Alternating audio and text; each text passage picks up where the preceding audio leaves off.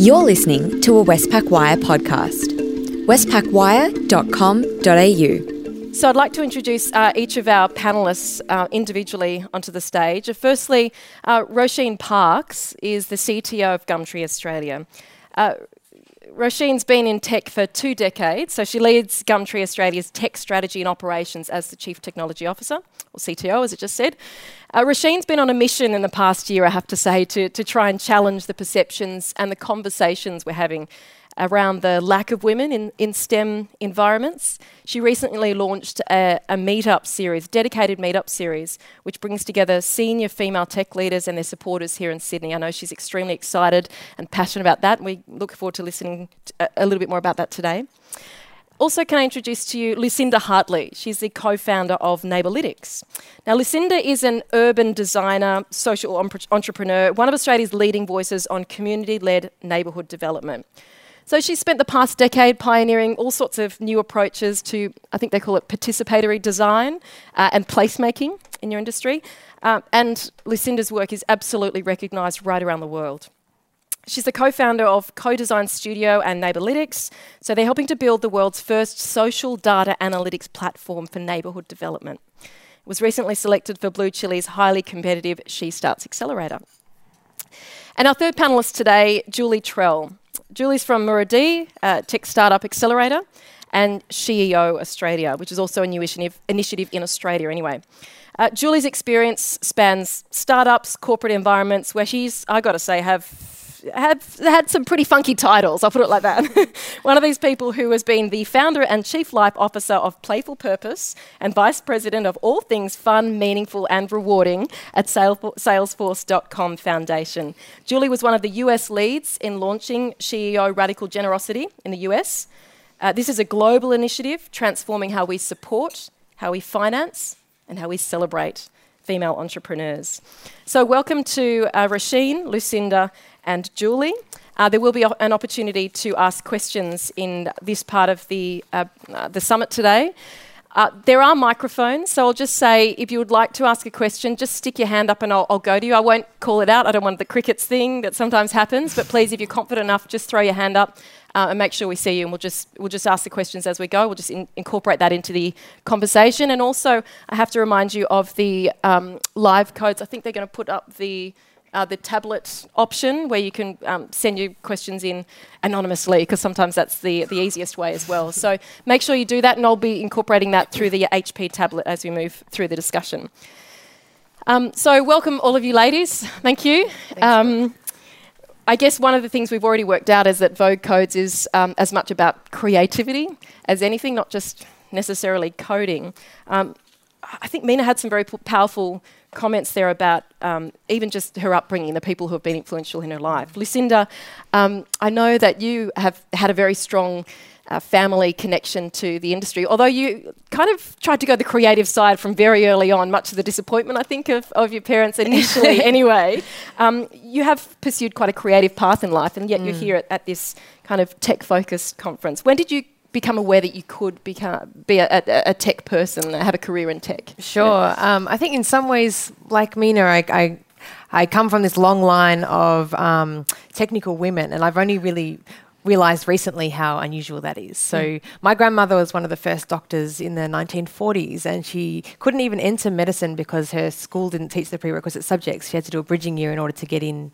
My mother's a climate scientist, and she was a climate scientist in the 70s when that was, I'm not saying it's not hard work now, it is. We've got a lot of work to do, but a really huge battle to fight. So when I decided that I wasn't going to pursue science and I was going to do design, that was actually the rebellious move in my family. But the funny thing is that I think I've now come full circle, and after having a career in urban design, I'm fundamentally passionate about solving the problems of cities, and particularly how we make cities more socially sustainable. And I've realised, with 70% of the world going to be living in cities by 2050, we're going to have to use technology to solve that problem. And so that's led us to launch Neighbourlytics last year to look at how we can use social data as a means of understanding how cities work. I feel I can't go too much further without mentioning Eurydice Dixon, because we've all talked about this so much in the last week. And I'm raising it because essentially cities are designed by men for men. And you've kind of in past commentary said that this is, sometimes one of the reasons why women feel unsafe in particular cities. Yeah, I mean, I think it's the incident, the act of violence against Euridistics in last week in Princes Park in Melbourne, I just think highlights this again. But even cities like Melbourne, which are held up on the world stage as being the most livable in the world 7 years running, 30% of women, or some statistics say 50% of women, don't feel safe at night. And if you think about how decisions are made about where designing cities, where your public transport goes, where your housing goes, where the parks are, where it's light, where it's dark, those decisions are largely still made by men. And if we want to think about how we actually change the way that we live, we have to think at all levels about where those decisions are being made and how that deeply impacts our decision making on a day-to-day basis. Yep. Roisin, can I bring you in? We've already got a question on the HP tablet here. I direct it to you because I know that you've actually had a career of 20 years in technology, and your father very early on encouraged you to go into it. So perhaps early on you were encouraged. What about through your career, though, when you might have been, as this question asks, discouraged about pursuing your chosen career? And what did you do? Yeah, it's interesting actually, because I think early on in my career I was very focused on actually just getting on with what I was doing, the projects I was working on, the people I was working with. And I didn't really think too much about what it actually meant, or it didn't feel too strange to me that I was the only girl in the room for a lot of that. I think I was incredibly lucky in that from very early on in my career, I did have some fantastic male supporters who really kind of believed in me and what I could do, but not only what I could do, but what I was potentially capable of. And so they gave me opportunities that I wouldn't necessarily have had. So even with all of that, there has been periods in my career when I actually thought, okay, do I actually really deserve to be here? There's always that point in time when, you get some feedback or you get a negative response from your manager and you kind of think, oh, is this really for me? And I think it was just pure stubbornness, really, that kept me in the industry for that long. But I've also been incredibly fortunate with the people that I've worked with, the vast majority of them being men. And I think that was something that struck me recently. I was reading a report that came out in the US, and they actually had surveyed 5,500 women who had left at a midpoint in their career, left the technology industry with the sole aim of finding out why. And I think we have these preconceptions that women are leaving the industry to look after children or because they don't feel they have the right technical skills. But actually the number one thing they said was support from your manager, or lack of support from your manager was the reason that people were leaving. So I think I have been incredibly fortunate to have very supportive managers over the vast majority of my career, and you can feel during that time when you wobble, it's because you may not necessarily have that support. And as Tim said maybe earlier, don't listen to everyone's feedback. Yeah, well, that's a big thing that I've learned, I think, is to actually filter the feedback for sure. And actually having a manager that helps you the feedback is even better. Julie? Which question is because how I got into it? I just see you nodding furiously, so I'm just going to throw it open. We only have 30 minutes left. I was thinking about this, how I got into it, and this was really, really early days when I was coding. So I'm not a coder, but I like to play one on a panel. It's beginners, all-purpose, symbolic in instruction code. Does anyone know what that is? Basic. It was this basic, very simple code that I remember learning in second grade, 10, print, and then you write something. And I think I might have written I love Bobby Kennedy, who, not the politician, but he was in my second grade class. And then line 2 is 10, go to line 20, go to 10, and I got to show it up on the screen. And so this was kind of making things work and being creative from using code and the technology to make it work. And then I was just thinking about, does anyone remember Q-Link? This was back in the early 80s. It was precursor to AOL and chatting online and talking to people. So communication and that creative thing was about connecting people and having talking to people around the world and what they were up to. And one of my other titles I like to use also is Human API.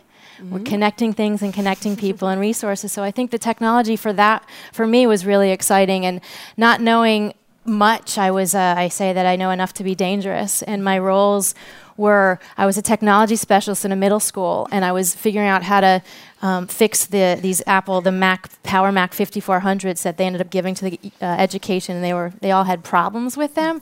But I was literally, how I was fixing them was pulling the motherboard out of the computer, smacking the hard drive, putting it back in, and it would work. That was one way. But then also, I just love the problem solving and the trying to think about, okay, that one computer that has the sad Mac or the question mark is coming up, and I would think about it, and it had my head moving and my brain moving, and that creativity in trying to solve these problems. So that really got me excited. I don't know if I had necessarily a role model, but I did have teachers, my second grade teacher, that everything was okay to try out and question, and there weren't any real wrong answers when it came to arts and crafts and solving problems and communication. So I think that's... I love that someone has written in a question. It's exactly the phrase I thought of when I was listening to you a second ago, Roisin, as well. Someone's asked, what are your tips for combating the imposter syndrome in the moment? I think we all... I've been very fortunate to interview amazing leaders from all around the globe, like we've heard today, and many of you would have come across them as well. And some of them do admit to the imposter syndrome, thinking, my gosh, why am I here? Are people going to finally one day see through me and it's all going to fall apart? What do you guys think of that? I think even just knowing it exists as a term is awesome, to be able to actually put a phrase on it and say, that's what I was feeling. Yeah. And then also knowing that other people go through the same thing. And as you say, hearing from these amazing leaders. And I know the founder of Atlassian was here last year talking about exactly that. So yes, just even knowing that other people go through the same thing is really good. Yeah, someone told me once, she's not going to go away, and I think she's important to be around because there's some validity to it, but let her just sit at the table, whine and scream and be there, and try to ignore her, but she's going to be there. And I think a lot of the times that voice keeps us real and keeps us in check. So kind of look at her that way. What about you, Lucinda? I was going to say, the older I get, the more I realise that most people are bullshitting most of the time. And so I just try and remember that they're sounding really confident and successful, but like I could sound like that too if I use present those kinds company of words. excluded. No. So yeah, present company excluded. And obviously there's a huge amount of people who are very inspiring, but that's sort of the way I try and deal with it actually. Yeah. Okay, so keep the thoughts coming, because this thing's live and we can just keep doing this. So keep all of the questions coming, please.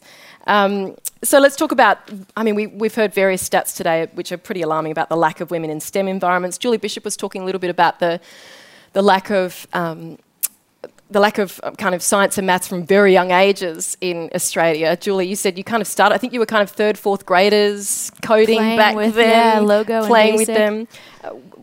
I guess with a lot of startups, you hear a lot of stories and probably got your own thoughts about why we're seeing, it's so badly done at such an early point. And I guess we can see from that one example why we're at the point we are today. What do you think? Well, I can't comment necessarily on Australia, but in the accelerator that we're working with, 50% of the companies, co-founders are females.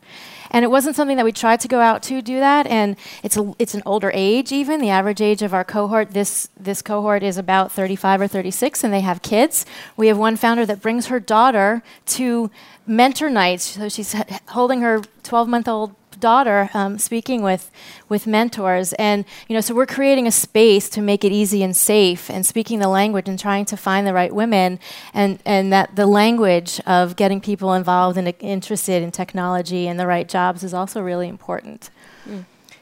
Any thoughts, Lucinda, from you, from what you've seen, your experience about why, or maybe it's the obstacles people encounter, why do you think we haven't got female representation in Australia in the tech industry?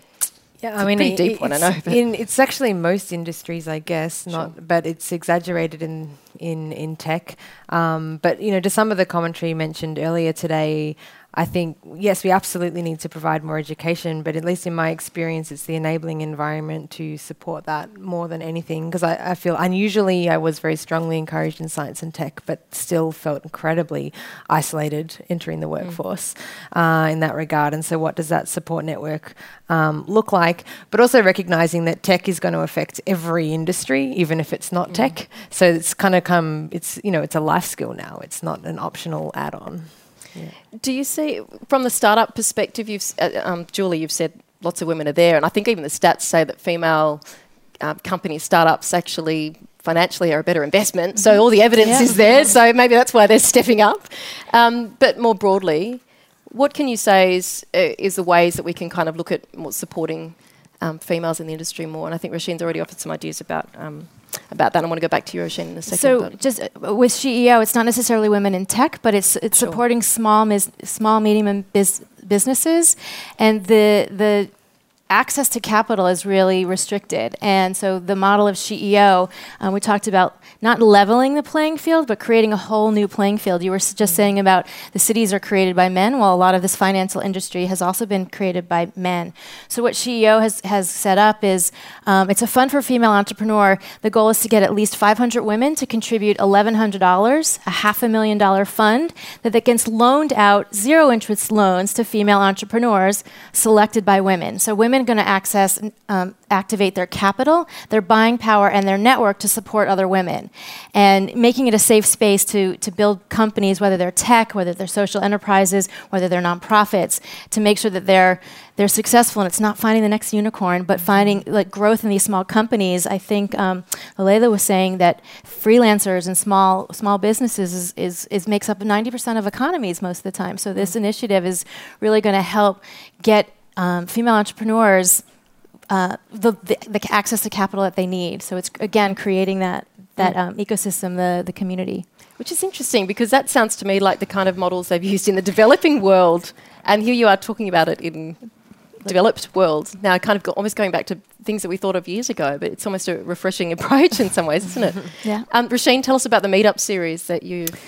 So interestingly enough, when I was here last year, I heard Anastasia Camerato speak, and you've seen her this morning. And one of the things that she talked about was that, in an industry as diverse as technology, having so few women in here is not normal.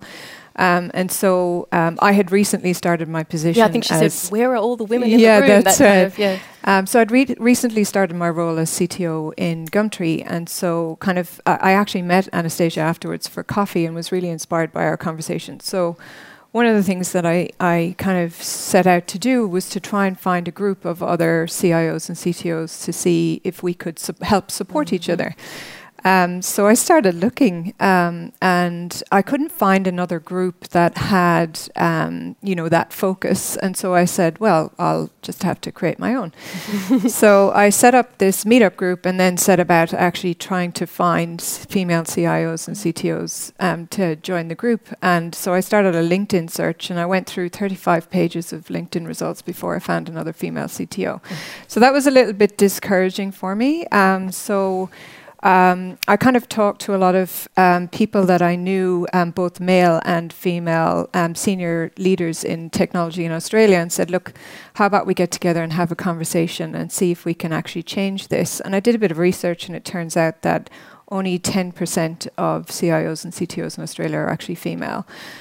So I set up the group with the intention of actually changing that ratio. So that's the purpose of the group, is to change the ratio from 1 in 10 to 1 in 3, which reflects the current level of females within technology in Australia. So I said at least 1 in 3 is actually our goal. So at least we have reflected in the senior leadership in technology females that match the number of females in technology. So targets. Okay, this gets to... Yeah. Can you have targets without quotas? And how are you actually approaching this idea of that's what we're targeting? Yeah. How do you practically go about that? So we started, we actually launched in May, and we started with a panel of male and female technology leaders in Australia. And the conversation was really around, what are the reasons why women at this mid-level in their career actually leave before they get a chance to become CIO or CTO. And so the three main things that they actually talk about is the number one reason is not having support from your manager. The second one is feeling stuck in your career or not feeling like you have an opportunity to actually move forward, or you can't see where you're not involved in the conversations that lead to the really high visibility projects. And then the third one was actually kind of poor behavior within the technology industry, or the perception of poor behavior within the technology industry. So those three were the top three reasons for women leaving, which was a huge surprise to me. The other big surprise was that they were equally likely to have children or not when they decided to leave. So 56% of women are leaving. And they also were highly confident in their abilities. So it wasn't a confidence reason for women actually leaving the technology industry. So we talked about what are the potential ways that we could keep them in the industry. And I know we talk a lot about mentoring and mentorships, but in my mind, kind of mentoring women is all about kind of giving them encouragement and actually showing them what skills they do have. But I think sponsorship is actually equally, if not more important. What's the difference?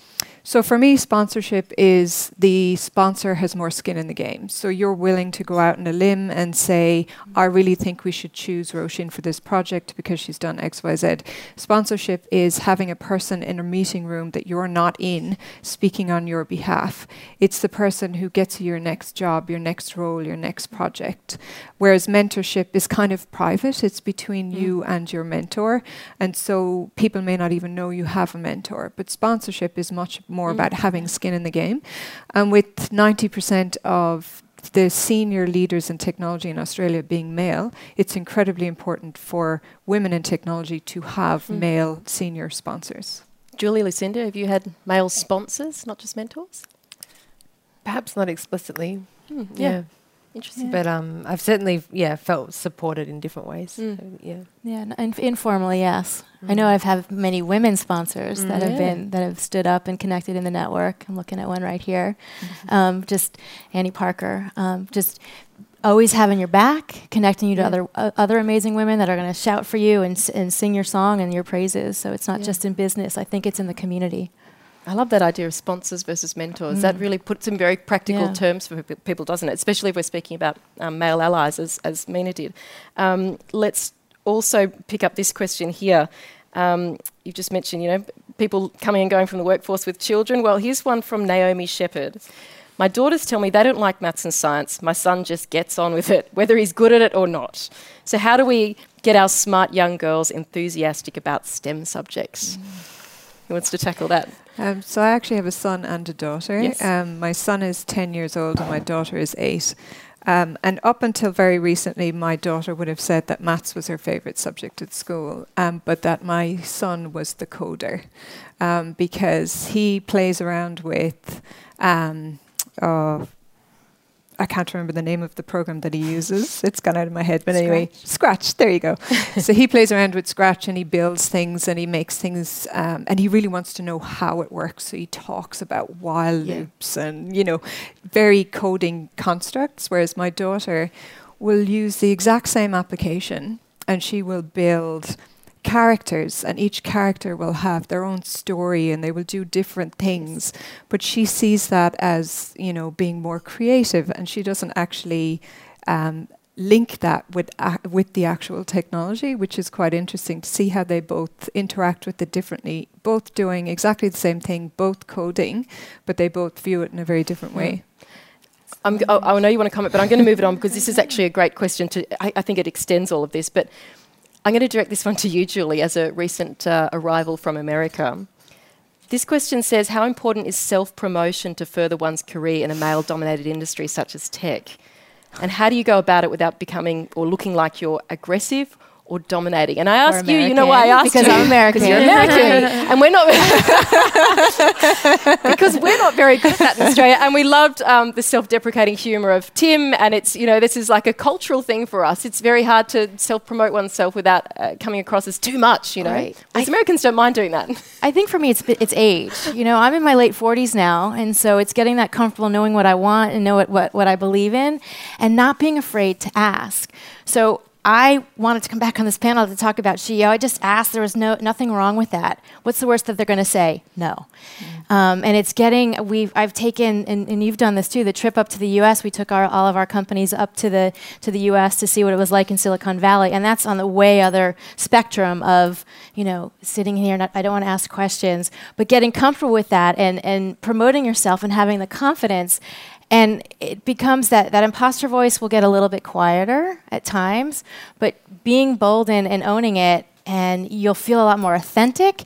You're able to make connections. And it's been nice to be able to balance that. But for me, it's been just knowing what I've sat and I've listened. I know it feels right for me, and having the right conversations. All my jobs have been very serendipitous of how I've gotten them. For instance, my job at Salesforce Foundation, I met Mark Benioff. No idea who he was. He was at Oracle at the time. He knew he wanted to start a company that sold software over the web. This was before cloud was invented. This was in 1998. And he also knew he wanted to have this new model of philanthropy. He wanted to bridge the digital divide. And so I believed in what I was doing. I loved being a teacher. No idea what cloud technology was, enterprise software, again, who he was. And I just said, if you're going to deal with kids and technology, you need to hire teachers. Don't just be a company that gives away money. Little did I know that was my interview, and I was moved out from Atlanta to San Francisco to help start the Salesforce Foundation, but it was just like I believed in what I believed, didn't really know who anyone was. And I land here in Australia, and everyone puts their pants on the same way, and why not have that conversation? And you're never gonna, always imagine, I heard a great quote, that whoever you're talking to is the most interesting person in the world. And understanding where they're coming from and just sharing what you have to say. Lucinda, maybe you can comment on some of that, but also there's a question about it's kind of the flip side. What have you seen negative behaviour in your environment? How should you call that out? How do you approach that side of things? Again, having constructive, not combative conversations that can try and actually move us forward. Yeah, I think back to a lot of comments, incidents in my early career, particularly that I now just wish I had called out, but didn't. But there's even subtle conversations. My Uber driver on the way here, we're talking about why I was going to Sydney, what we're doing, my company, etc. And he's like, "Oh, well, it's good that you can do all that before you have children." Yeah. And I'm like, "Oh, well, actually, I already have two." And he's like, pause, and then it's sort of, well, they must miss you, and they must. I'm like, all right, here we go. But it's kind of those moments where I think it's important to say, well, yeah, of course they're sad, but they're sad when my partner goes away too, and we actually need to think more broadly about that. And I feel now confident in all of those smaller conversations to bring that up. But more generally, just going back to the previous point, I think confidence is obviously something to work on. I think I'm usually told to be more quiet than more loud and sit on my hands and not wave them around so much. But I also think as a society we could be better at listening to other people. I think it's not all about being sort of loud and forthcoming. I think we could be better at listening to quieter voices as well. Yeah.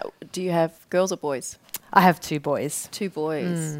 So I was going to ask, because this person's asked on the tablet, how can we best prepare our young women for the jobs of the future? But I guess there's a conversation about preparing our young men, and there's a whole lot of stuff you can read and think about when it comes to preparing our men for the future. Where I have two white males, right? So I feel like the pressure to do responsibility, a good job is really high. If I get this wrong, it's going to be bad for the world. And so that's kind of the approach that I feel like. When I'm talking to them, and obviously, I'm raising them to be strong feminists, but it's amazing.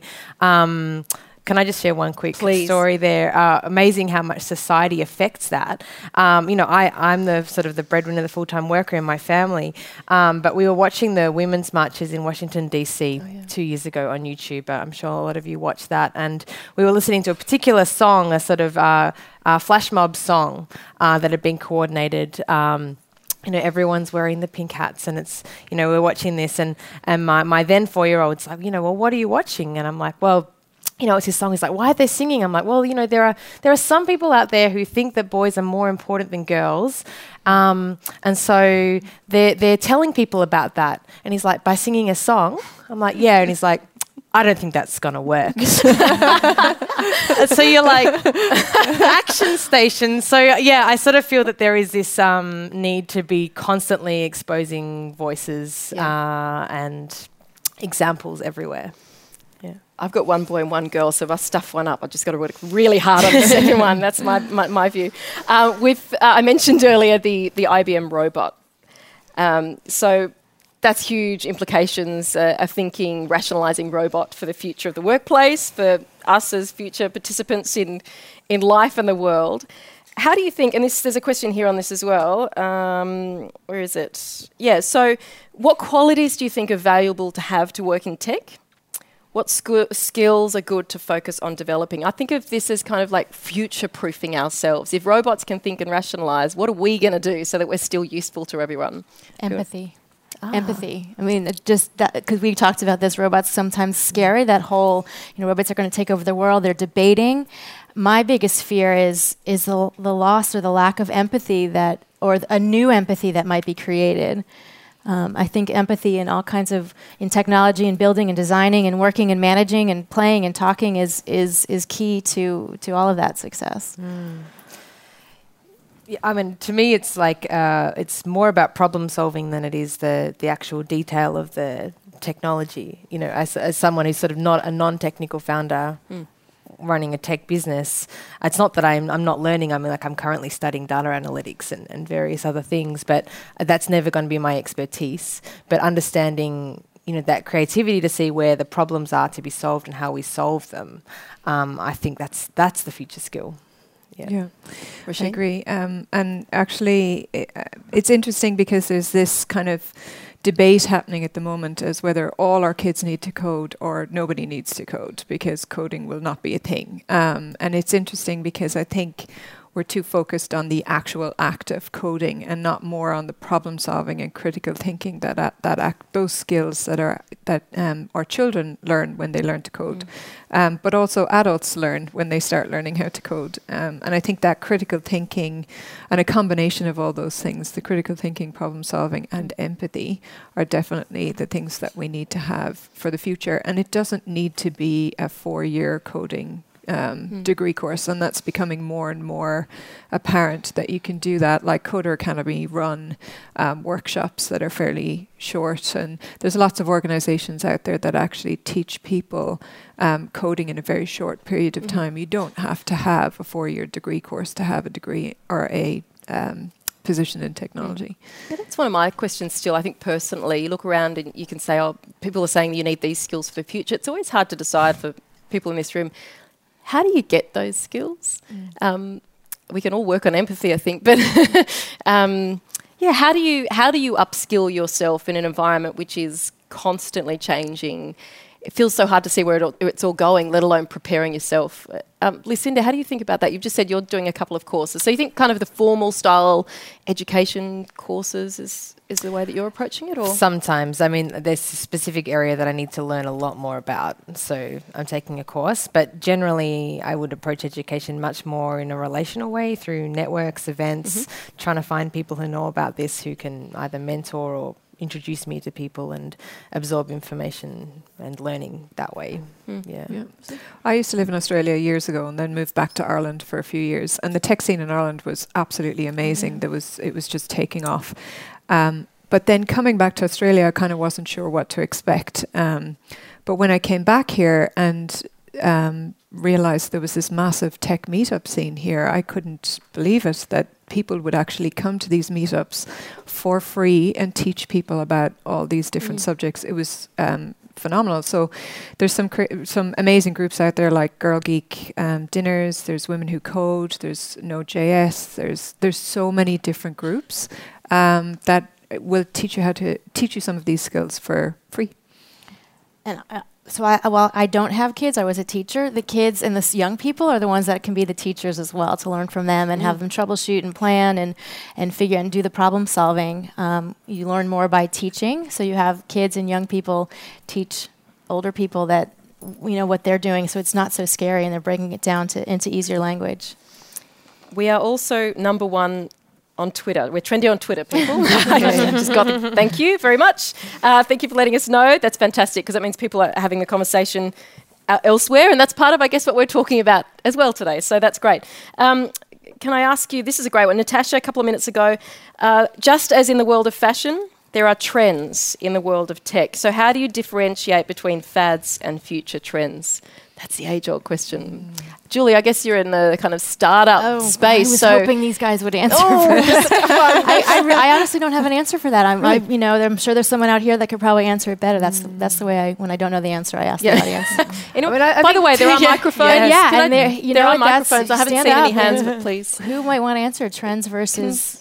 Someone might want to do it. Anyway, there's the crickets. I said I wouldn't do it. I think technology is not a trend. I mean, that's everything. I do find a lot of the startup hype kind of nauseating sometimes. Like, I wonder whether that particular model of startup may be a trend. But the idea of being able to build new businesses, solve new problems, new technology, I think that's here to stay. Yeah, there's a trend, and I think Gartner does it. There's a graph that they do that actually shows the path of technology trends. And you can see, the initial idea, and there's huge kind of interest, and it peaks. And then there's the kind of trough of disillusionment when you realize how little or how it's not that widespread and there are issues with the technology. And then as it slowly adopts, it goes back up again. So absolutely, you can map it on Gartner's trough of disillusionment trend. But it's identifying, where on that graph the technology is. But I know when I was finishing up at university, I had been mainly programming in C. And so when I was looking at the jobs that are available in the industry at the time, a lot of people were talking about C++ and Java, which were object-oriented programming. And all of my lecturers said, it's a fad. It's absolutely a fad.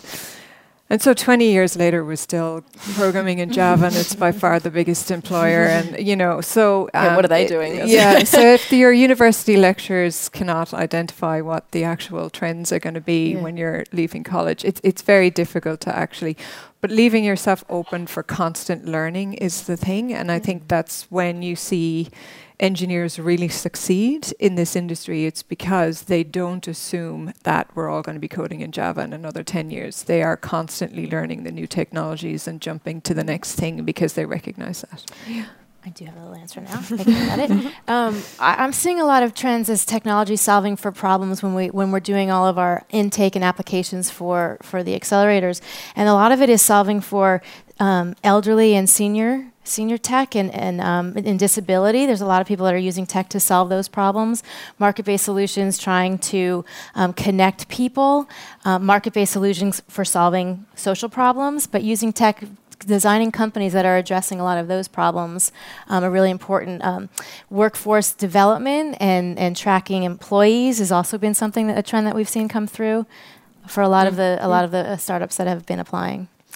To speak very practically again, there's a question here to ask: how can you encourage adaptability and the ability to move quickly in yourself? How do you if I'm to be honest, sometimes, in life you're just feeling like you're just treading water, you're just getting there every day. It's hard to get, the extra mile out of yourself. So how do you encourage adaptability and ability to move quickly in yourself?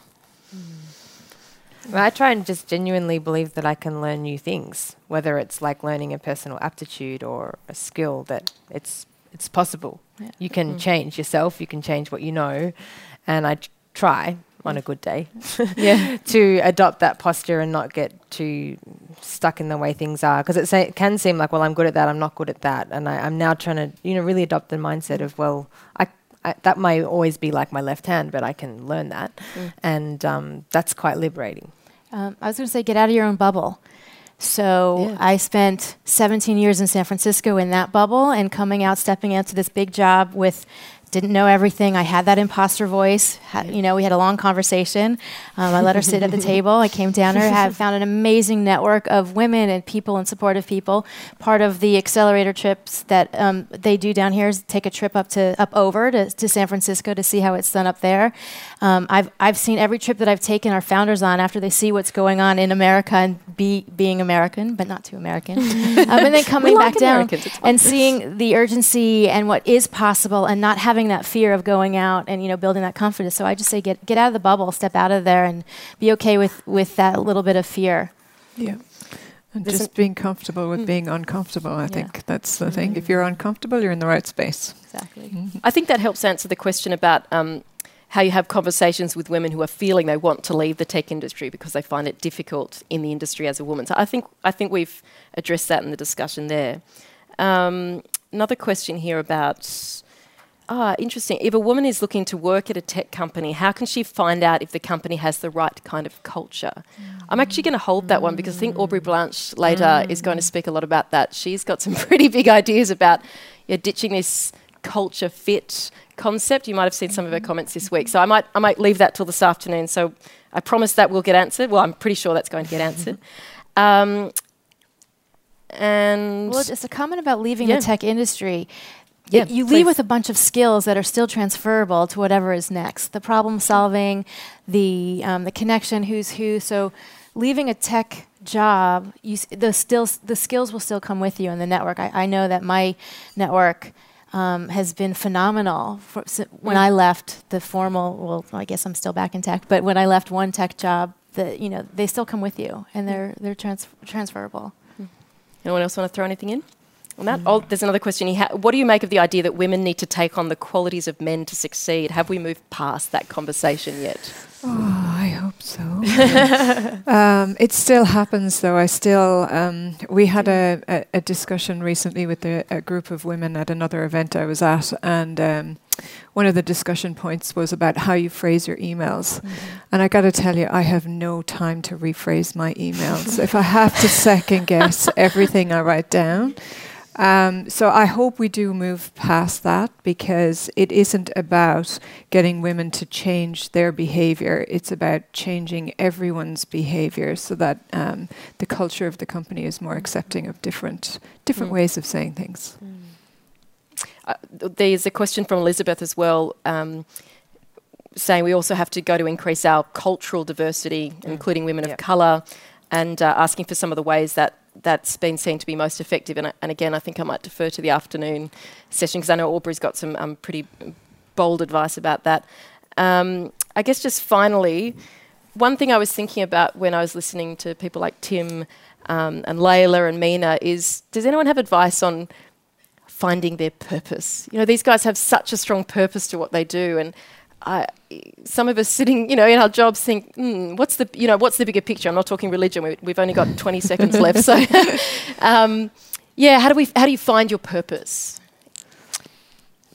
Well, I know just listening to things that make me happy, or that I get this aha moment as VP of all things fun, meaningful, and rewarding. Yes. Getting people out to becoming radically generous with their time and their expertise. That's really has been helpful, and things open up, and we all have the ability to be radically generous, and that comes back in spades. The abundance will come back. We talked about listening to the things. So you were talking about, you hear the negative feedback. Listen to the positive feedback. Sometimes we'll go, oh no, I'm not that good, or I don't really know what I'm doing, or I'm not comfortable on stage, or I don't. But start listening to the way other people see you, and I think that's one way to become bolder and finding your purpose, and listening through how other people see you and give you feedback. This is a really great one to answer on 20 seconds over time. But where are the best platforms to find the large communities of communities built by women for women? Where are your go-tos to? I know there's a women in media type organisation that I look at, and you can find female guests for your programs who are happy and ready to speak. So just so you can seek out some female voices where the obvious male voices might have already been used a lot of the time. So where are your go-tos? There's quite a number in the tech space. Yep. So there's women in technology. There's females in technology. There's women who code. Girl Geeks, there's Code Like a Girl. There's quite a number of really fantastic supportive organizations for technology, certainly. Shameless plug. SheEO is a phenomenal network that's launching here in Australia next week. So SheEO. Lucinda? I'm part of Women in Planning and other kinds of networks like that as well, which are phenomenally important. But I also seek out particular mentors as well as wider networks. All right, so Lucinda Hartley, co-founder of Neighbourlytics, Julie Trell, global head of Muradi and SheEO Australia, coming to a town near you this week, and Roisin Parkes, the chief technology officer of Gumtree Australia. Thank you so much. That's all from us today at Westpac Wire. For more, head to westpacwire.com.au. Thanks for listening.